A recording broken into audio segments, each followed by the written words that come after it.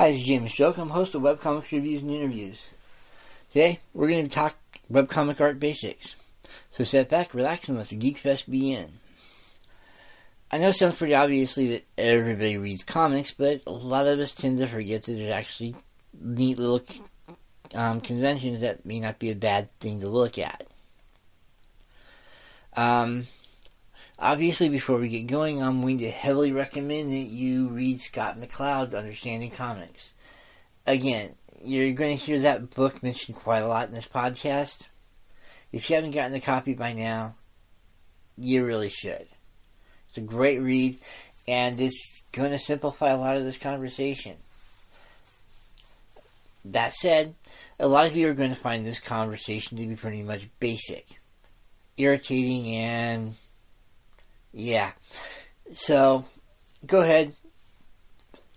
We're going to be talking extreme basics here. If you don't want to hear that like for the zillionth time, hey, go ahead and go elsewhere.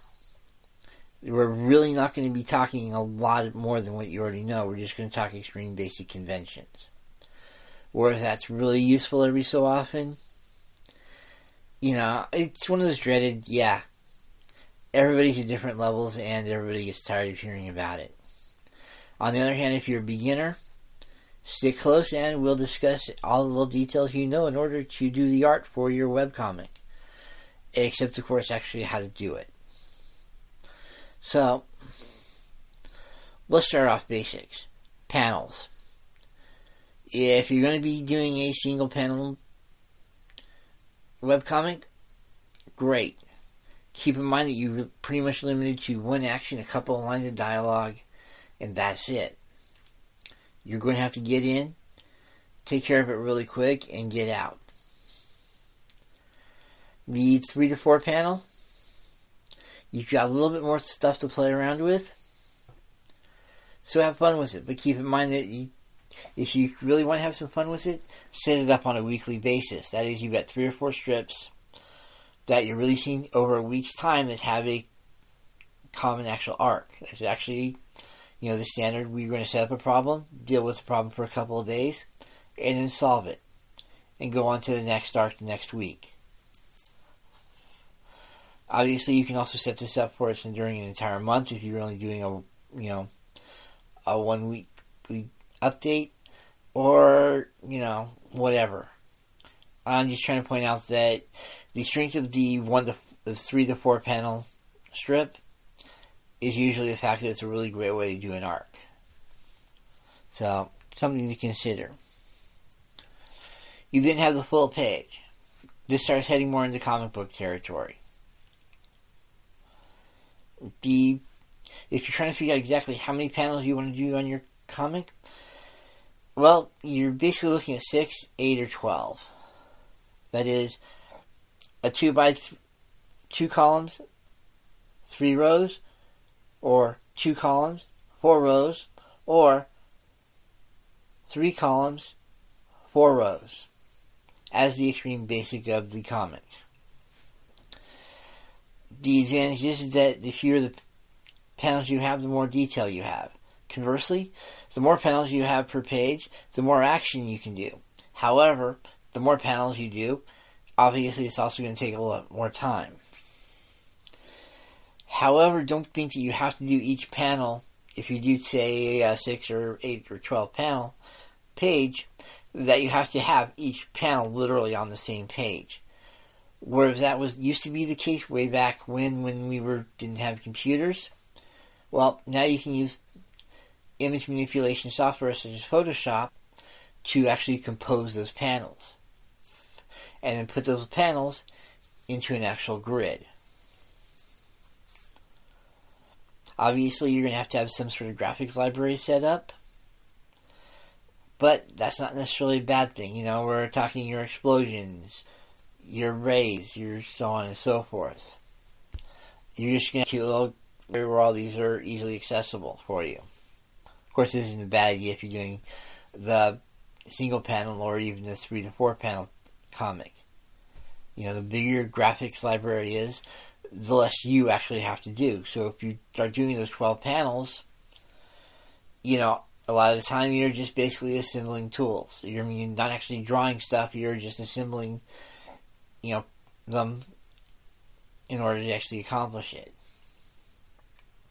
If you tend to do a lot of talking head stuff, this could actually work out in your favor in a lot of ways. So, however, keep in mind that the more panels you have, the more time it's going to take you to actually do a webcomic. So, allow for that.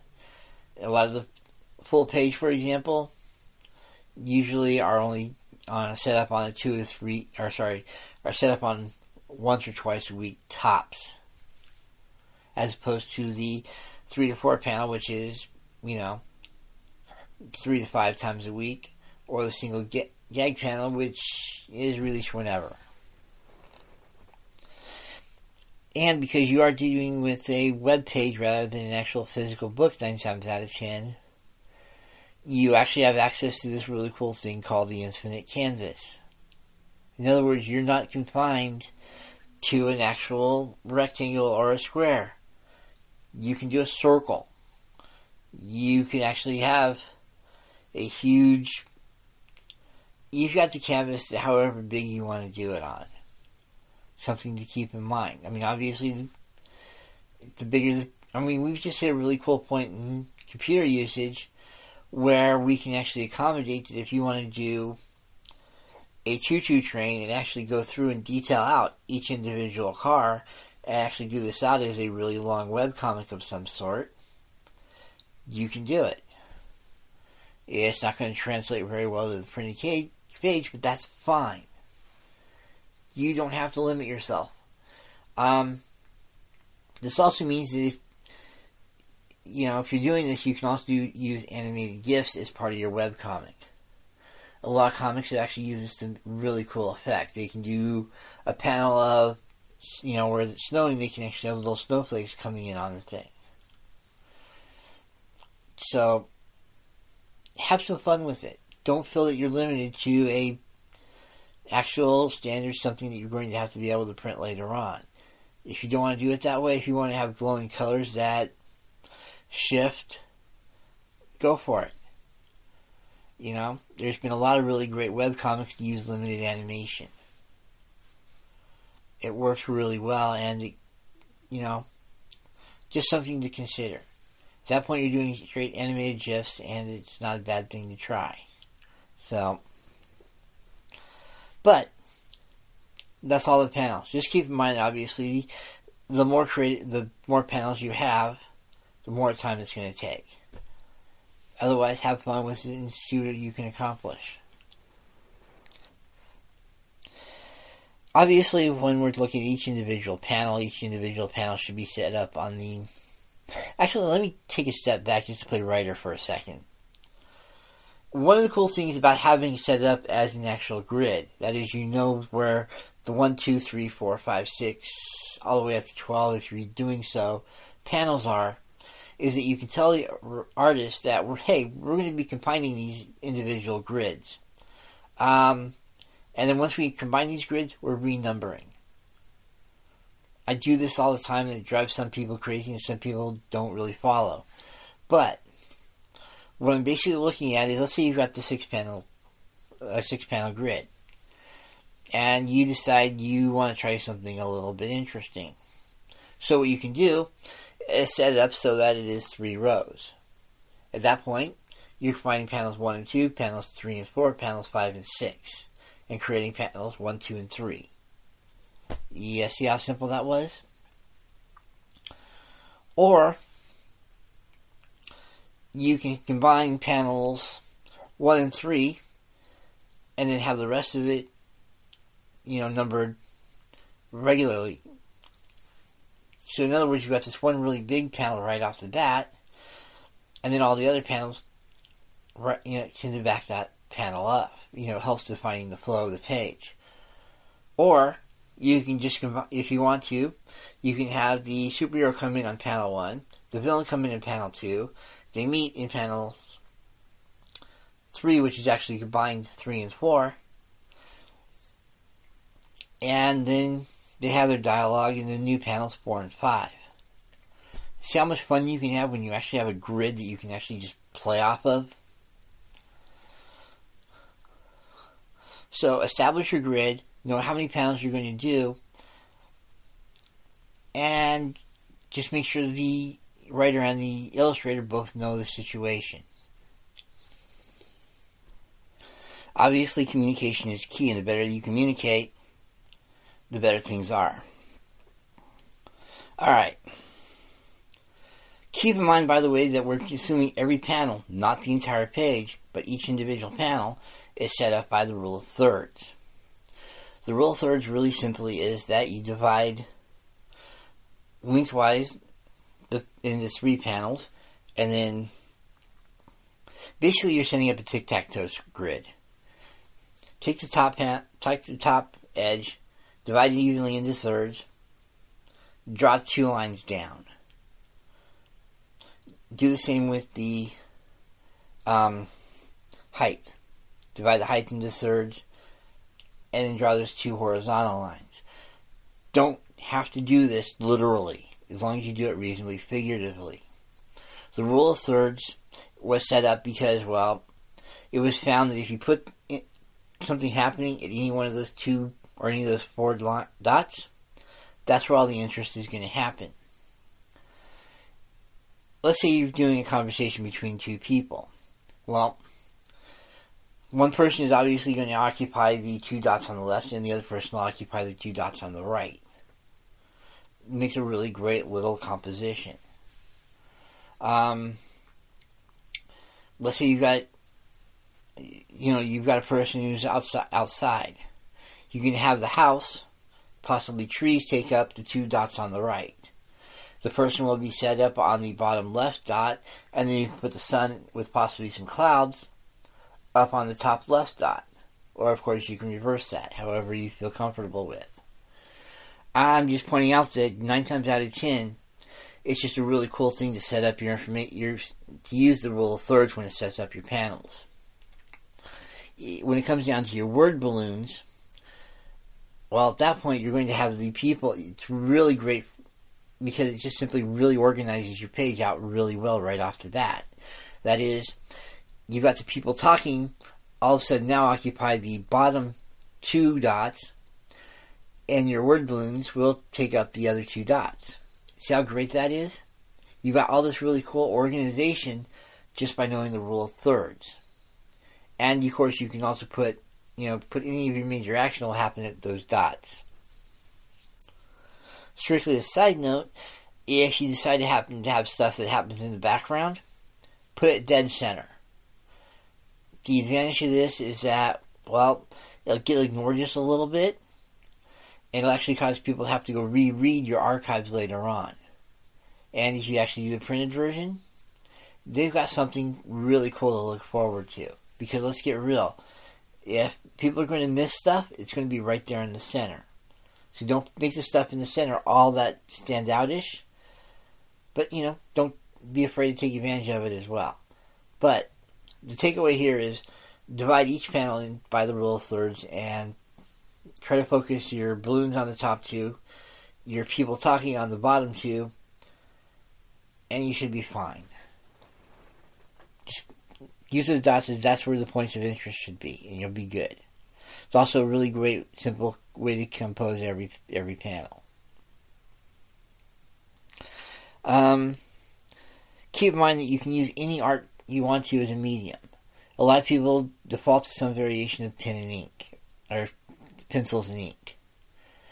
In essence, you draw out using pencil, then you go over, lines to ink them out, and then you color them in if necessary. The reason this was set up is because it allows the artist to do all these a lot of people tend to do really rough things in their drawings.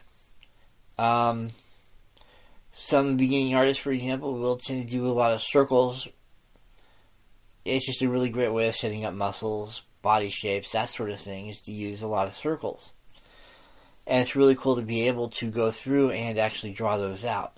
Other people use guiding lines.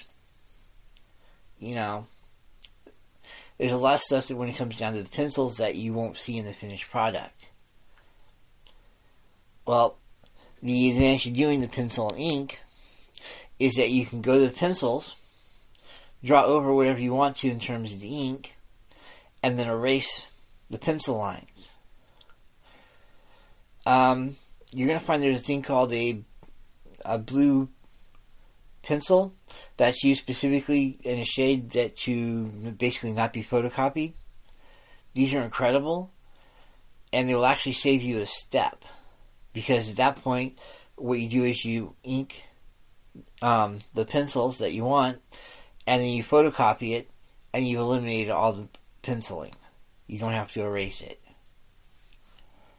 The only problem is that as photocopiers have gotten more sophisticated, that's not so much the case. You actually have to bump up the contrast a little bit. You can still use those non-copier blue pencils, but just keep in mind you need to bump up the contrast on a few other things in order to get rid of them completely. But let's say you're a digital person and you're going to ink digitally. That is, you're going to use some sort of image manipulation software in order to do this. Well, at that point, you need to make sure...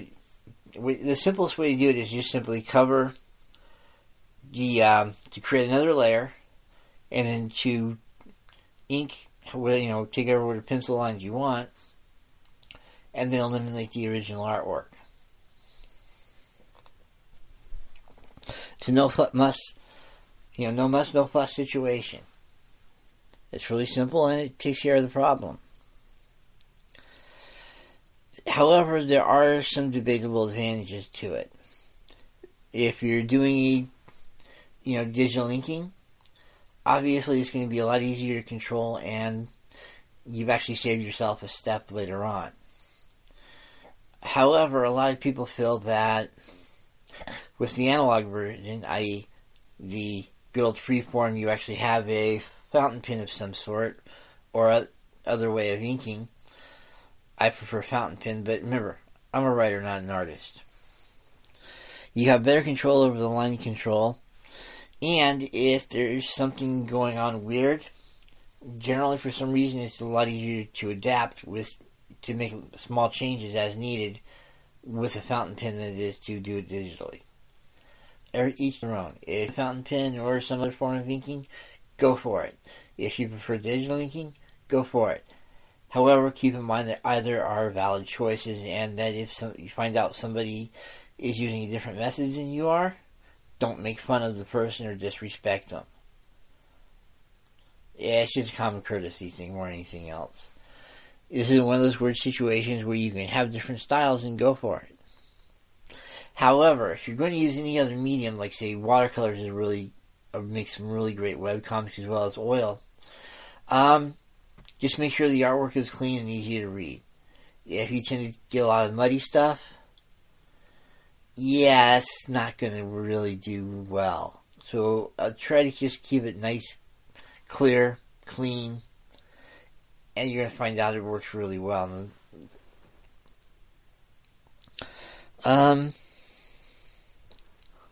When it comes to coloring, I'm going to obviously suggest that you color by section and do so by layer. You don't have to have all the blues on the same layer, but you want to have it set up so that whatever you're inking is always going to be on your top layer, and you can turn it off and on. What this is going to allow is if you do small mistakes, you can easily correct them, and you don't have to go through 37 layers in order to do so. What I'm sort of suggesting here is a really quick way to do it, in order to you basically do the colors, is to grab all the various areas you're going to color the same way. Go ahead and select those areas, shift the selection to another layer, and color it on that layer.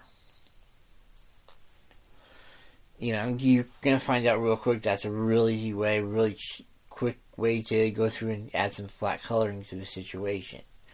If you prefer to throw in a little bit more nuanced color, go for it. I mean, obviously, I'm looking more at the old school so-called four-color style that you're going to see in a lot of comedy-type strips, or, what I'm literally looking at is newspaper-type stuff. Or even the old school superhero. The reason they actually called it the four-color. So that's just something to consider. Make sure you flatten every so often. And you don't have to flatten, the entire thing. Just do it in sections. Like you want to flatten all the blues, all the reds together.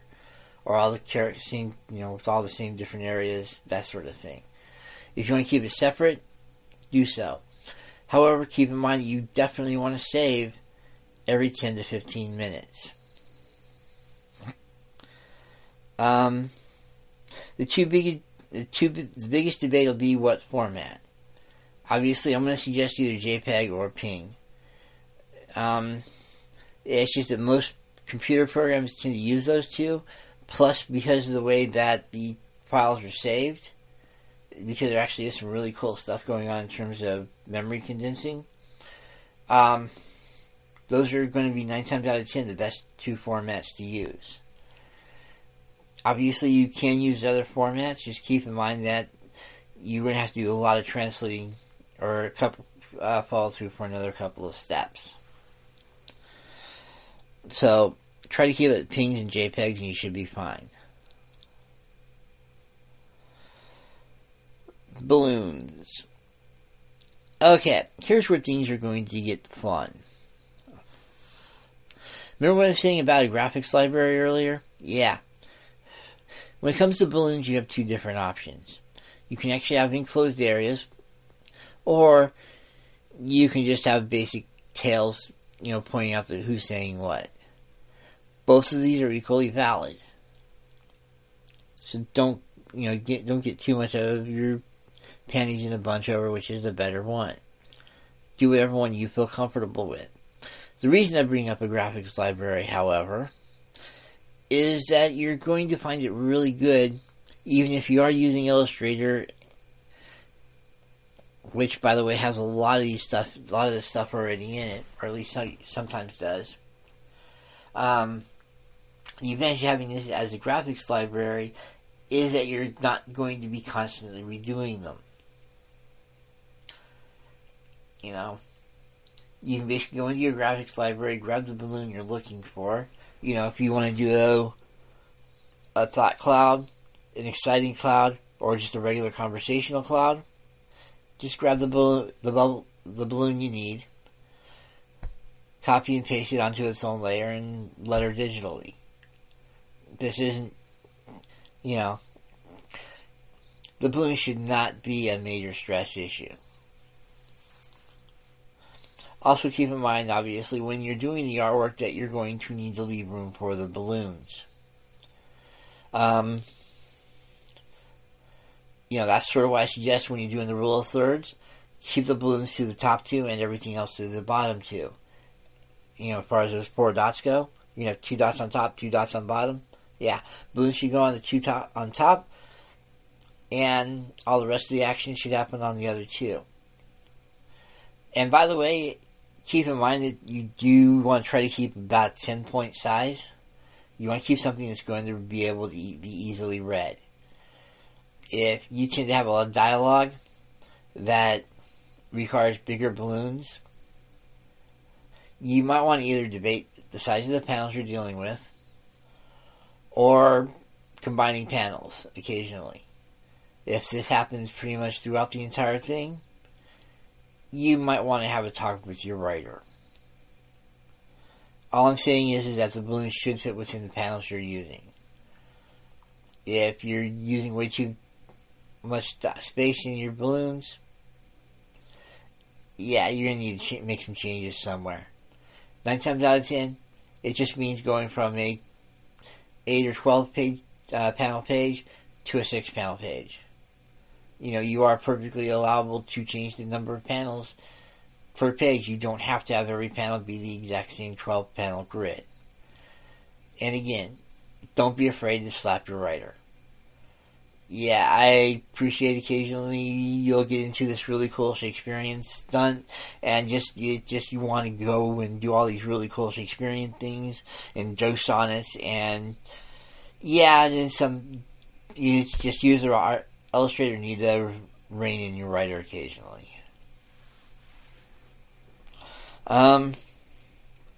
Captions. You're basically going to have a lot of different types of captions running around. They're going to come down to two different types of captions. We're either looking at the important captions and we're looking at the not so important captions. Important captions are the ones that tell you where the time and place are. They do the meanwhiles. They establish the continuity. They're important because, well, you need that information in order to properly digest what's going on. These obviously are going to have to be brief, quick, and extremely to the point. Sonoma Desert, December 1812. That's it. Meanwhile, back at the ranch. Just a few days later, you getting the idea here? We're talking, they're extremely basic, they're extremely necessary, but keep them, if they get too ridiculous, somebody needs to be slapped around. These ones need to go somewhere near the top. They need to be prominent. And, hey, let's go back to the rule of thirds, right? These should be above the top two dots. If you're also going to have people talking, well, those balloons go as the top two dots. Your captions will obviously go above that. And your people talking will be on the bottom two dots, just like they normally do. However, let's talk about the ones at the bottom for a sec, because these are also important as well, but not as important.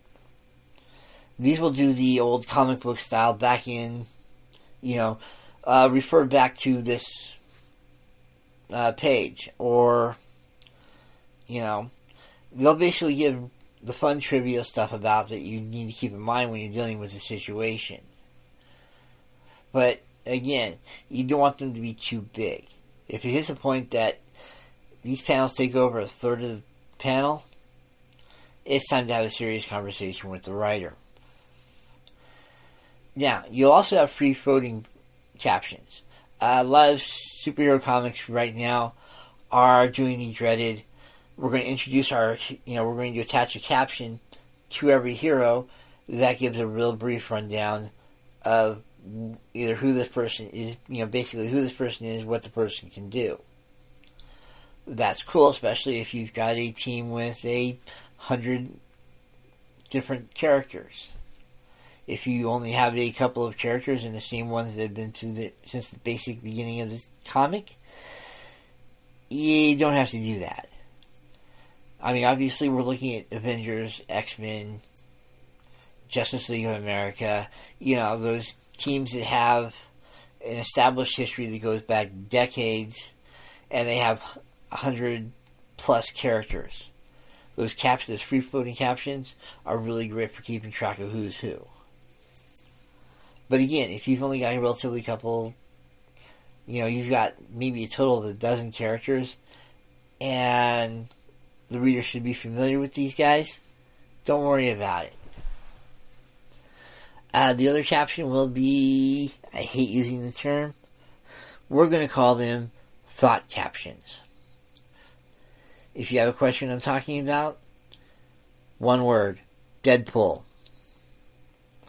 These are those captions that where the person has an inner dialogue that's going on that doesn't quite fit into the concept of a thought balloon. It's something that's not necessarily an inner dialogue, but it's something that needs to be noted anyway. You see a lot of these captions, especially, and not just because of Deadpool. I mean, obviously, the concept existed way before Deadpool. The best example I can think of off the top of my head is Rorschach from Watchmen. Obviously the tradition goes all the way back to Sam Spade, strangely enough, which is not a comic. But you get the idea. These, even though there's thought balloons, there's can be placed wherever you need to put them. Just make sure that they're colored to identify the person who's actually using them. These are also great for continuing a dialogue where you don't have the two characters on scene. And by on scene, I mean they are not even there. Some bizarre reason you've decided to carry on a conversation from the kitchen, following a kid or gerbil or whatever, not one of the characters involved in the conversation, but the conversation nonetheless follows the kid or the gerbil anyway. So go through and establish colors for the two characters or some sort of captioning style if you're doing black and white or, some variation thereof, whatever you're comfortable with. Just make sure that the two captions are somehow identifiable back to the people that are talking in them. That should pretty much cover you with captions and thought balloons. At least in theory. Alright. So now we've gotten all that fun out of the way. Let's talk software. Here's the deal. It doesn't matter what software you use. Yeah, you've got all this really cool stuff that's set up specifically for comics. A lot of manga companies have actually set up their individual little software. And you obviously, if you can find some of that software, go for it. However, you can get away with using a really cheap image manipulation software. If you really need to, look up GIMP over at, I believe, SoundForge. It's a free version of Photoshop. It works, it's highly effective. It doesn't really take all that much getting used to. When it comes down to it, all you want to be able to do is employ layers, some sort of importing feature, and be able to scan. Because let's get real, I know a lot of people tend to, do nothing but computers, but there's a lot of advantage to being able to scan in artwork. So, just as long as you have layers and you can scan, you should be good to go. You're going to want to use about at least 300 dots per inch, the 300 DPI. Just basically it's going to look really great when you actually, obviously if you're doing nothing but webcomics, you can get away with just using a 72 DPI. That's cool. But if you want to actually be able to print the stuff out at some point, and let's get real, the 72 DPI was used back in a situation where, it took a while to load a decent sized image. You hear all the jokes about the 12, the teenagers, let's go with that. Teenagers downloading pornographic images and it taking a couple of hours. Yeah, we don't do that nowadays. If it takes us a couple of hours, it means there's somebody throttling the bandwidth somewhere along the line and being a total jerk. Okay? You can get away with putting a lot of memory onto your images. I'm just pointing out that you want to keep it nice and simple to load, and about 72 DPI for a straight digital image is not a bad thing. Most people won't notice it.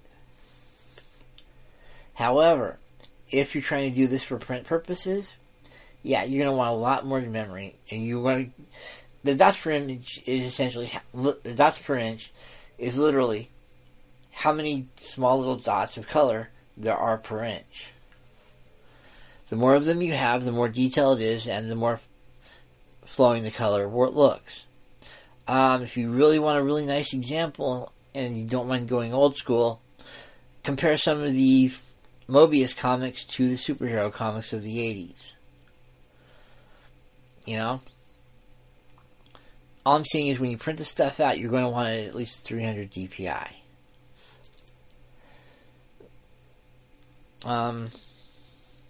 other than that, any image manipulation software can be used. I know a lot of webcomics that are done nothing but paint, and they still look pretty good.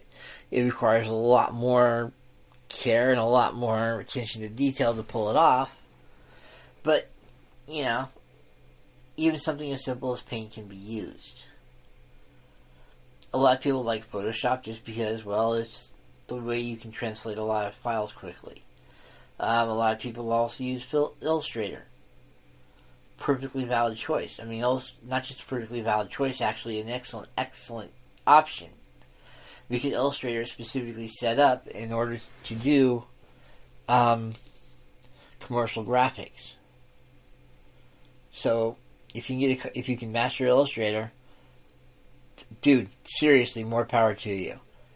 I don't mean that in a general derogative sense. I mean it actually, you'll love what Illustrator will do for you. Right after that, Photoshop. If you're serious about putting this into some sort of comic book later on, you're going to want something that will allow you to create PDFs and do so quickly. PageMaker is my personal default. A lot of other people use Microsoft Publisher. I just like PageMaker because it gives you a lot of really cool options in terms of keeping everything straight.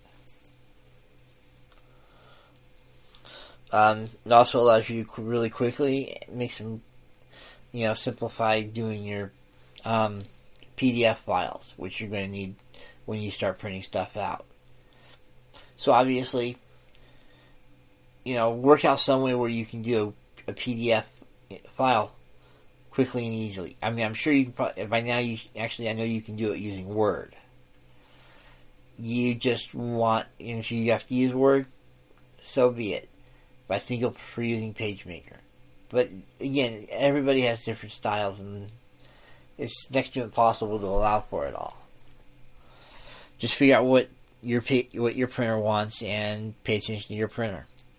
Which means also that if you are going to be doing this, think in terms of 4 pages at a time, or something that's divisible by 4. If you are going to be doing this as a comic, there's only going to be 2 formats you're going to want to put it in. And that's as a floppy, which is, of course, the glossy cover, pages in the middle, and what they call saddle stitched, or stapled.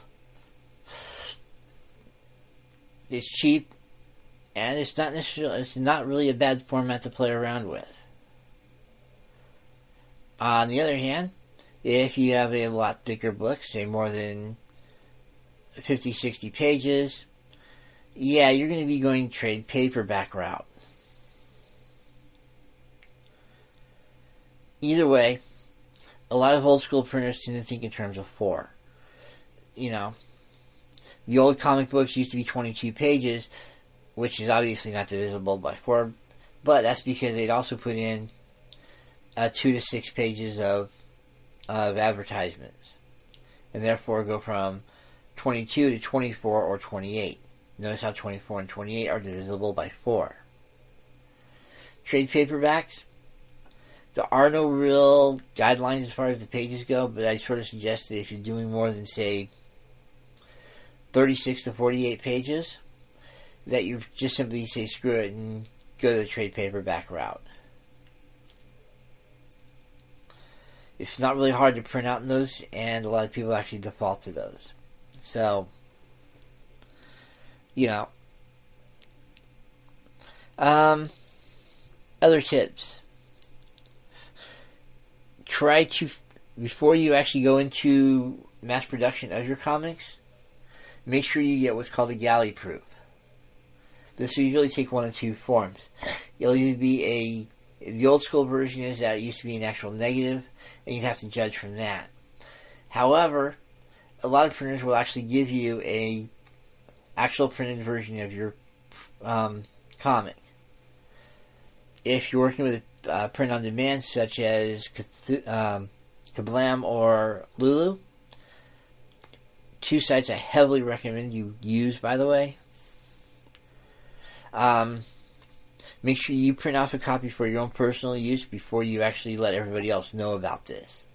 This way you can actually go through, correct any problems, and yeah, generally speaking, there's going to be at least one or two minor problems. Sometimes it will end up being a major problem. Something as stupid as, you screwed up on the coloring, and the character who should be Periwinkle is coming off as pink.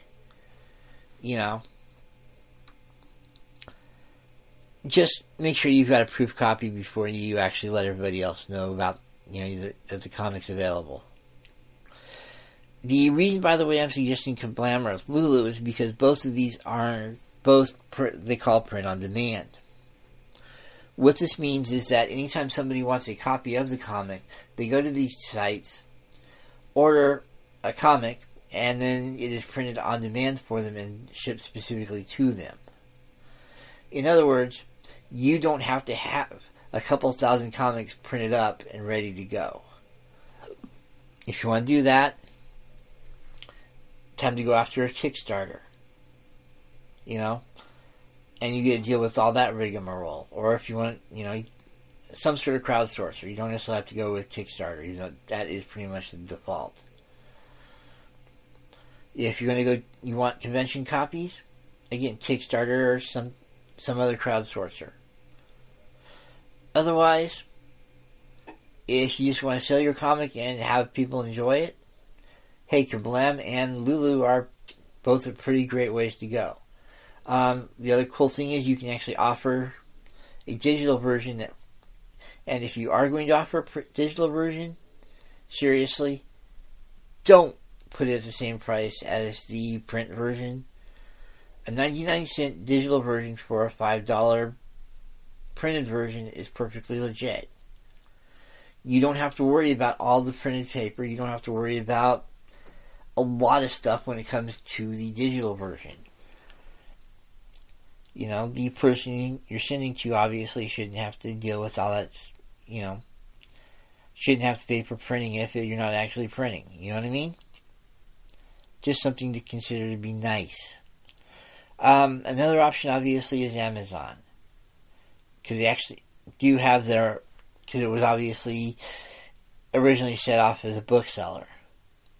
And you can they have a lot of great ways to sell books on Amazon, both printed and digital. So again, definitely a service worth taking advantage of.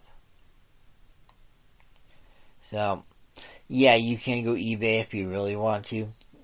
You probably don't really want to. So, today's lesson, 1. Get a copy of Scott McCloud's Understanding Comics. This is something I just can't emphasize enough. Just do it. Make sure that you're setting up a printer when you actually do when you're actually doing your comic, try to set it up for the printer ahead of time. This means you won't have to go through and remaster things, so to speak. You'll only have to do it once. It's good to go. And,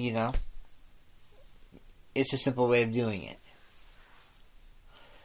Decide ahead of time if you're going to go to a crowdsourcer or if you want to go print on demand. Everybody has their own choice on this. There's 1,001 pluses and minuses either way.